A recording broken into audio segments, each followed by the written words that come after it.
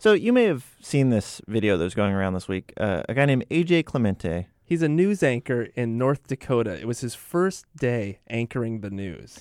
And as the other anchor is about to introduce him to the viewing public, this happens. Gay. Good evening, I'm Van Chu. You may have seen our news from AJ on... So there you have it. The first two words he said in his job as a local anchor, I can't repeat. And he got fired for saying those words. The question is, what was he so upset about? What made him say what he said? So what happened was he looked down at his script and he saw that he had to pronounce the name of the Ethiopian guy who'd won the London Marathon. And I'll spell that out for you. Tsegaye Kebede. That's enough to worry any new TV personality. So we're going to help out AJ for next time. Ethiopian Embassy, good afternoon. Hello. Hi. Okay, so how do I say this name? Tsegaye Kebede. All right, there you go. Yes, Tsegaye Kebede. See? That's not so bad. It's not fucking shit. This is How to Do Everything. I'm Mike. And I'm Ian. On today's show, how to talk about beer when you're around people who talk about beer. We'll also tell you how to apologize when your cell phone goes off in a place where it shouldn't. We've all been there. But first, we're hearing more and more stories from people in Boston about how they handled being locked down all day last Friday. Dan McCarthy is a writer for Esquire magazine. Hey, Dan, why don't you tell us about your story? All right. So, basically what happened is this. Thursday night, after obviously would have been a pretty long week, I needed to blow off a little steam. I hadn't seen I'd only talked to family since it all went down, and my dad has been bartending at the Warren Tavern for about, better part of 20 years. So I'm like, oh, well, this would be a good chance to go and just say hi to my dad and have a few beers with friends and that sort of thing. So around whatever time it was, like 1:45, I got a text from this girl who is a friend of mine. It's like, hey, are you still there? And, do you want to come over? And I just was like, sure. And so I kind of texted back, sure, and, had our little rendezvous. But where it all kind of started, the fog was lifting, was when I woke up in the morning. I my head was spinning, and I put my feet down, and I stepped on a shard of glass. It was like a broken wine glass on the ground from whatever we were doing the night before. And got up and I turned on the news, and then I was now starting to comprehend exactly what was going on, and I'm seeing the reports like the whole city shut down. Obviously everything was focused in Watertown, but the governor basically said like the whole city, like nobody leave, nobody knew what was going on. They didn't know if there was more people, there was more there was too many questions. And this is, and that's the point where you kind of want to be sneaking out of there. Yeah, it's just like literally I'm on lockdown, and luckily this girl was a friend of mine, but it that didn't really depreciate the inherent awkwardness of like, now I really can't go anywhere. Could the two of you acknowledge that, wow, we probably would have already parted ways, but because of a citywide lockdown, we're now stuck together today? Yeah, that's what we were kind of giggling about a little bit. Like we didn't really vocalize it like that. It was more sort of like, so I guess I'm still here then for a while, huh? And she was like, yep, guess so.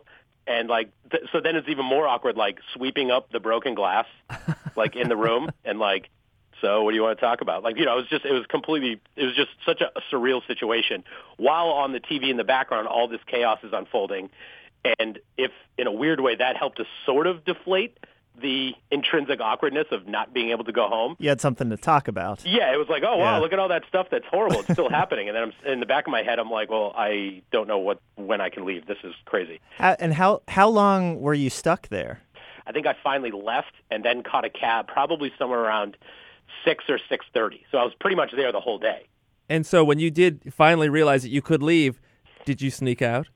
I didn't sneak out, no. The minute the lockdown was lifted, I kind of looked at her, and I'm like, well, I haven't showered all day, and I've been here far longer than I probably should have, so see you later. We just kind of like laughed, gave each other a hug, and I just split out the door and just wobbled down the street, just still kind of like taking in the whole day. Well, you and this woman, you shared a pretty intense experience. Yeah. Do you think maybe it's more than a one-night stand? Well, you know what? It's funny. I people now like kind of want a Hollywood ending. They're like, hey, this, relationship born out of crisis is perfect. Like, this is like the start of something kind of rom-com. I can say pretty much unequivocally that, no, it's not going to go another step. We were just friends, and it was just this one-time thing. You probably imagine there's nothing worse than the walk of shame, but the lockdown of shame, that is a truly unique human experience. It really was. And, I guess I live to serve the people in whatever way I just did with this piece. Well, Dan, thank you so much for your story, and best of luck next time, I guess. Thanks so much.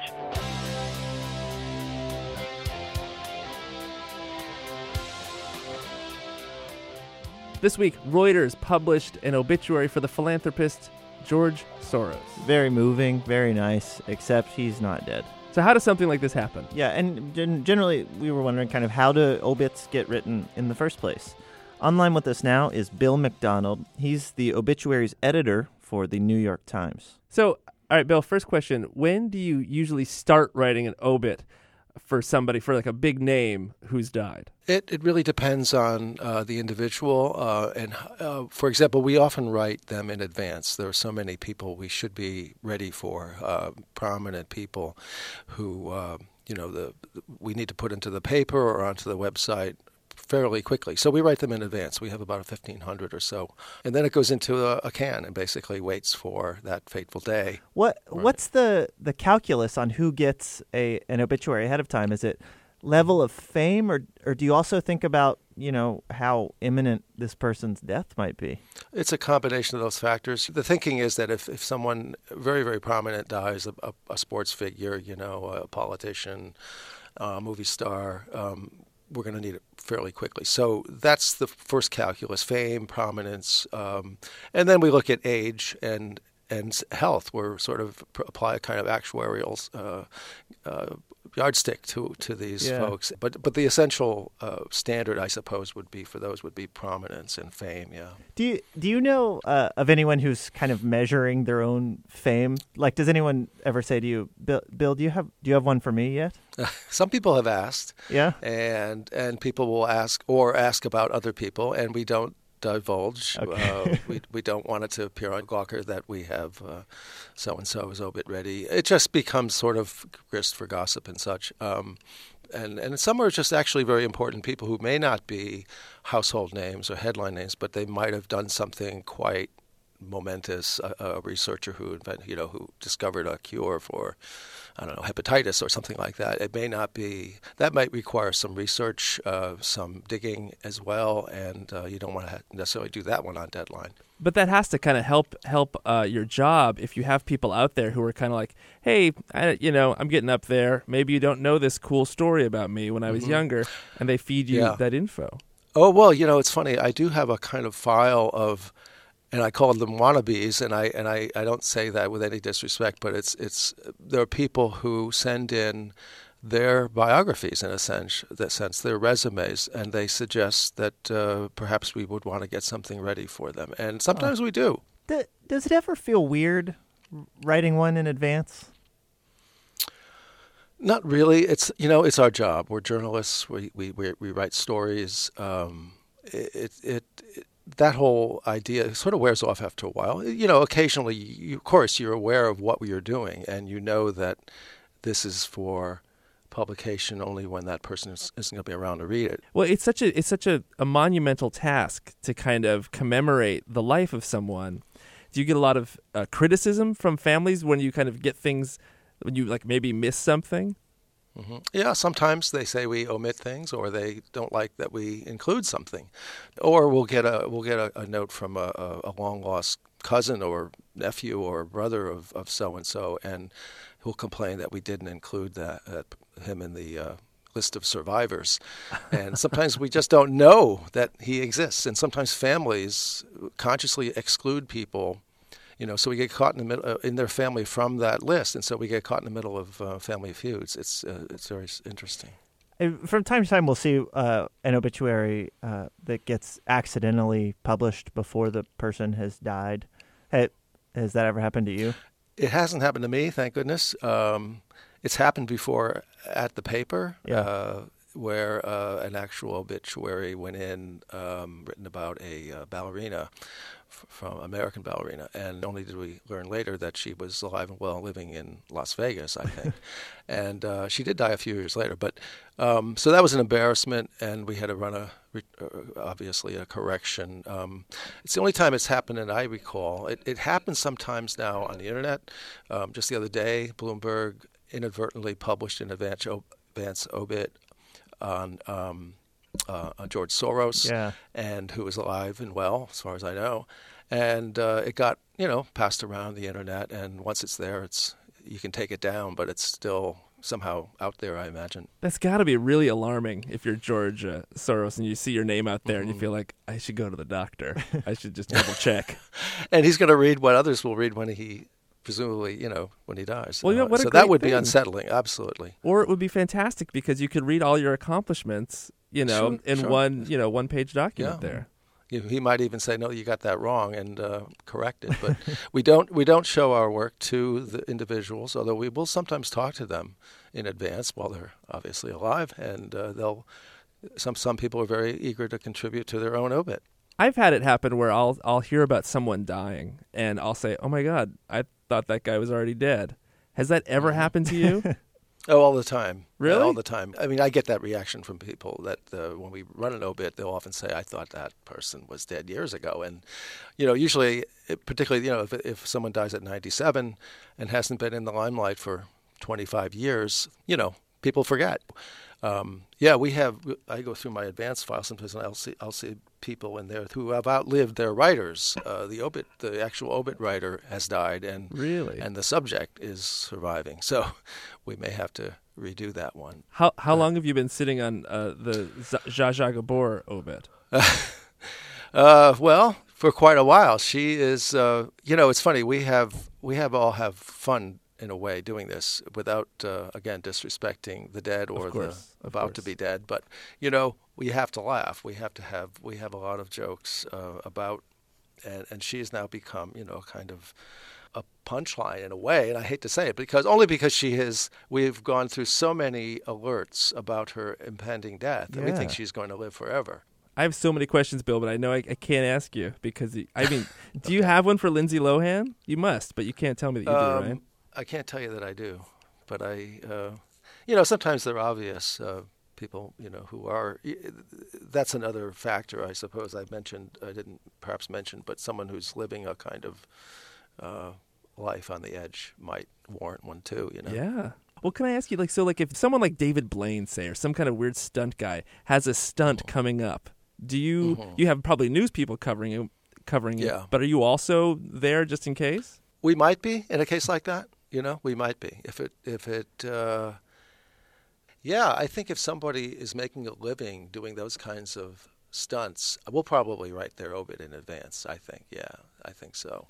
So, Bill, you're you have a pretty prominent role at the Paper of Record. You've made some serious contributions to journalism. Have you started working on your obit? No, I have not, and I wouldn't write my own anyway. And I'm not sure that how much whether I'll merit one or not. Frankly, I hope by the time that day comes, that it isn't too soon. Put it that way. So right. Well, thank you, Bill. This is really fascinating. Well, thanks for having me on.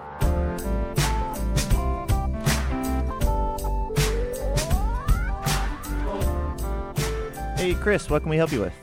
Well, I recently was at a beer tasting, and my first beer tasting, and we were doing stouts, so I thought it'd be easy, I could just say it tastes like coffee, or anything I've read at World of Beer once or twice. Right. But then, since I went first, I realized the other people had a lot more intricate tastes they were tasting. That's a lot of pressure being in a room of people that, can really drop the terminology. Oh, yeah. And I was like, that tastes like beer. Right. And then 3 guys down there it tastes like blackberries and pine trees or something. Am I hearing you? They gave you some attitude about it? It was friendly attitude. Right. Most recently I drink just regular Budweiser, and they made fun of me about that, and I think they just went off on showing me their connoisseur skills. Sounds to me like those guys need a couple more beers. They need to relax a little bit. That's what I'm saying. Yeah. So what you're looking for is how to talk about beer in a way that makes you sound knowledgeable. Yes, that would make going back there not so painful. I think we're going to look into this, and hopefully we can, come back with some information for you. And if it doesn't work out, we're going to go after these guys who made fun of you. We're going to make them pay. There you go. I like that. Thank you so much, Mike and Ian. All right, take care. You too. All right, I think we can help you with this. Yeah, we are going to head out to the Hop Leaf here in Chicago. It's one of our favorite places to drink beer. And we're going to talk with the beverage director, Drew Larson. You'll know we're there when we start speaking in hushed tones and also kind of sound drunk. So, Drew, you've heard Chris's story. What do you think? First thing I would say was that you can't be wrong. If you're around people who make you feel like you're an idiot or you're wrong for what you taste or like, you're around the wrong people. You got to find different people. Yeah, that's just my opinion, though. Let's talk a little bit more about terminology that Chris can throw around, maybe some phrases to describe what he's tasting. Well, I'm thinking first we're talking to you, and will we call you a beer sommelier? Is that the right word? No, beer sommelier is actually a trademark with somebody else, which is fine. I mean, because a lot of times what I am, it's called Cicerone. Cicerone? Yeah, Cicerone, and that's spelled with a C. This is a program that was started by a gentleman called Ray Daniels. He's written several books. He's a very prominent figure in beer. And this was equivalent in wine what a sommelier is, a Cicerone is to beer. So I am a certified Cicerone and actually sitting for the Master Cicerone test shortly, for which at this point there's only 6 in the world. Is that test called the bar? No, I think this test actually might be more difficult than the bar. Okay. It is I think the bar is only a 1-day test. The Master Cicerone test is a 2-day exam with 10 hours of written essay exam, 4 hours of one-on-one interviews in those 4 categories, and then also 4 hours of tasting. So more difficult than the bar. So lawyers, you can come in, we can talk about beer.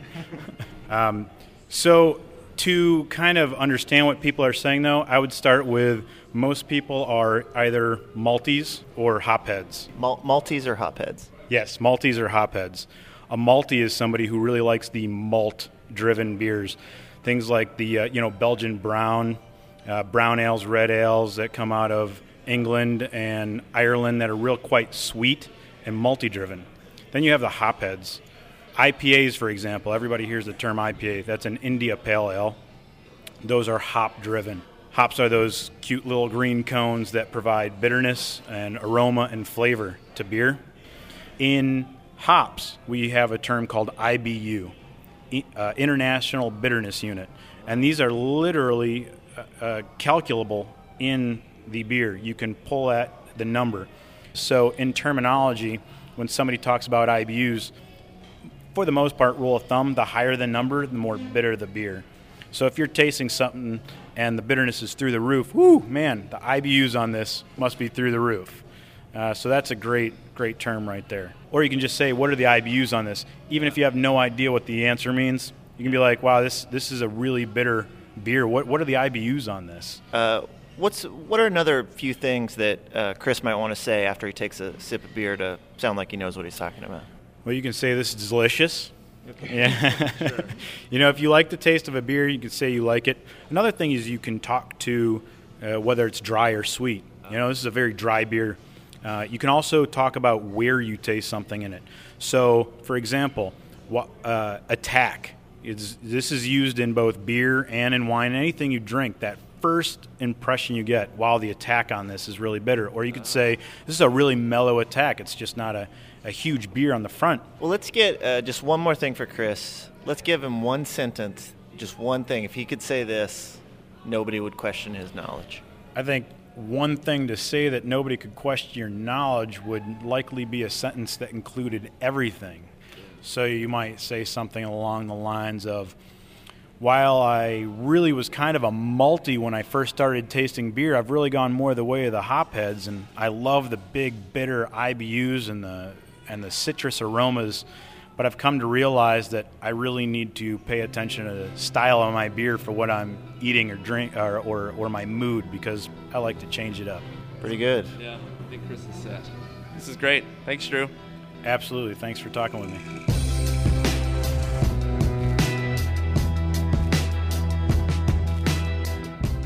What you're hearing right now is a secret message for people listening to this episode of How to Do Everything for the second time. If you're listening to this episode the first time, don't listen to what we're saying right now. Just let this go by. Another segment's about to begin. But if this is your second time through, this is your secret message. Congratulations. It's always the worst thing when your cell phone goes off at the wrong time. Maybe you're in a meeting. Maybe you're in a job interview. Romantic dinner. You're starring in a play whatever on Broadway. We're not making any judgments. It's your first big break, and your cell phone goes off in the middle of your soliloquy. Michigan District Court Judge Raymond Vogt has a good solution to this. Judge, can you tell us what happened? Well, I think to better understand what happened, you got to understand a little bit of background. All right. I'd like to say at least 6-7 years ago, I started a policy that if your cell phone made a noise during court proceedings, that your phone would get taken by the deputy and you had to pay $25 to get it back. And this is if you're on trial, if you're a lawyer, if you're in the gallery? A case on the record. Okay. I took phones from lawyers, prosecutors, cops, witnesses, family, observers, the media. I collected a lot of phones through the years. So you kind of have a reputation as the anti-cell phone guy. Yeah. And I actually like technology. I just didn't like the distraction. Sure. I mean, I'd carry my phone in my pocket just in case there was an emergency or something like that. I had my phone in my shirt pocket all the time. Mm-hmm. Well, just a couple months ago, I got a new phone. I'd been carrying a BlackBerry for years. And I got this Windows phone with a touch screen. Okay. And all of a sudden, during the trial... we start hearing this. See if I can reproduce. Sorry, couldn't hear anything. Try saying, call Mom, or open calendar. Well, it's a voice command function, and I didn't even realize the thing even had that. And it was very loud. It was a quiet time in the courtroom, and the prosecutor was soft-spoken and was making an impassioned closing argument to the jury. And it stalled. He turned around and looked at me, and his jaw hit his chest. And he stalled right out and lost his concentration completely. And I knew at that moment I was about to get hung on my own petard. Yeah. Well, did the prosecutor, did he just revel in it, seeing you fall victim to your own rules? No. I think the parties were astonished. Yeah. Well, we finished, I said I apologized to him, and he kept going, and we finished closing arguments, and I did final instructions, and then we sent the jury out to deliberate. And, we just finished up the record, and I say, counsel, do you have any additions, clarifications to instructions? No. And then I say, counsel, I apologize, and for the record, I'm holding myself in contempt. And there were some smiles and laughter, and I don't know if they believed me. And I wrote up a form. I have a form. I have a stack of forms right there for the courtroom deputy who happened to be absent that day. Yeah. And I just wrote a contempt of court form and wrote a check and walked downstairs to the window and got a receipt just like everybody else. Now, clearly, you're a judge, so you know the law very well. Had you ever heard of a judge, there being any mechanism for a judge holding himself in contempt before? Well, I suppose, someone would have to appeal, and that someone would be me. But actually, short answer is they cashed my check. Yeah. And no one's going to appeal. Well, let me just ask you, do you have a favorite song? Oh. Well, I mean, like if I'm going to have a cell phone ringtone and I know that I'm going to see you, I may want to preload the ringtone to a song that I know is your favorite. Oh, anything by Springsteen would be a safe bet. All right. Yeah. Good to know. Well, Judge Vogt, thank you so much, and this is a good cautionary tale for us if we're ever before you. Okay. Well, thank you.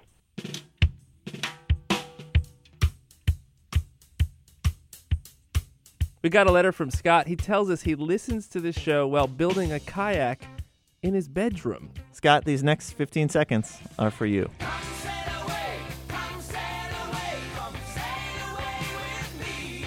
The first song that I thought we might want to play is Row, Row, Row Your Boat. Is that the name of that song? Or is it just Row Your Boat? That's a good question. Or is it Row, Row, Row Your Boat? I think it's actually Row, Row, Row, parentheses, your boat. Yeah, I like it when they do that. Like We Built This City. On rock and roll. Yep. We built this city We're still collecting your Toilet of the Week nominations. Get them to howto@npr.org. This week's nomination comes from Chris. So, Chris, tell us about your toilet. Yeah, sure. So I'm nominating the Rieger Grill and Hotel in Kansas City, Missouri. And it's just a nice restaurant and bar, pretty unassuming. It's a historic building. It was built in the 19-teens. And the bathroom's kind of the same, that you go in there and it's a lot of, it's got the original subway tiling, a lot of porcelain, wood stalls and things like that. And it seems kind of preserved in museum-ish, which is pretty much underscored when you see right above the urinal, there's this huge brass plaque that says Al Capone pissed here. And that's kind of the claim to fame. So did you piss where Al Capone did? I did, yes. Stood in the spot where Chicago's greatest gangster did his business, and I did the same. So Chris, we know that there's a plaque because that's where Al Capone pissed. Right. But there wasn't a plaque where Al Capone washed his hands? No, that's apparently unverified, I guess, that it's not clear. He tended to skirt his taxes and not pay his taxes, which eventually got him in trouble. So maybe there's an assumption that he sort of cut corners on bathroom hygiene as well. Yeah. I mean, I was on the fence about Al Capone, but he might actually be a pretty bad guy. He's a dirty dude. Right. Did you wash your hands? Of course. All right. Of course. I am not a crime lord nor a gangster. We should really start asking that of everyone. Yeah, too late. We've realized that. That's true. Include the sinks. How are the sinks? What kind of soap they use? How sanitary is it? Yeah. Well, congratulations, Chris. You have this week's Toilet of the Week. Yay. Thanks so much, guys.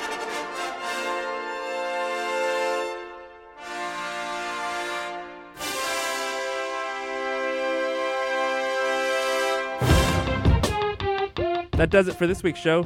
What did you learn, Ian? I learned that, if you're big enough, somewhere someone is writing your obituary. It's unsettling, don't you think? Well, I think it's, George Soros, his obituary got published prematurely this week. To be able to read that, it's kind of that fantasy that you get to see what people actually thought of you while you were alive. Sure, yeah. It's kind of like you get to be a ghost for a little bit. I think if you are George Soros, you should go to Reuters this week and just be like, boo, here I am. I'm funding your charity from beyond the grave. Again, I'm George Soros, the dead one, from your paper. How to Do Everything is produced by Blythe Haga with technical direction from Lorna White. Our intern this week is Brad Carey. Brad, you have the voice of an angel. We should mention that we are going to New York next week to do this big Wait, Don't Tell Me Cinecast thing. We're going to be super busy. I find it highly unlikely that we will be able to get a podcast next week. So if you want to listen to the show, listen to this episode again and listen closely, and you'll hear a secret message for second-time listeners. Get us your questions at howto@npr.org. And visit our website, howtodoeverything.org. I'm Ian. And I'm Mike. Thanks. This will teach you to publish obituaries prematurely. Well, wait. Is he dead then or not? Oh, sorry. I sort of forgot what we were doing.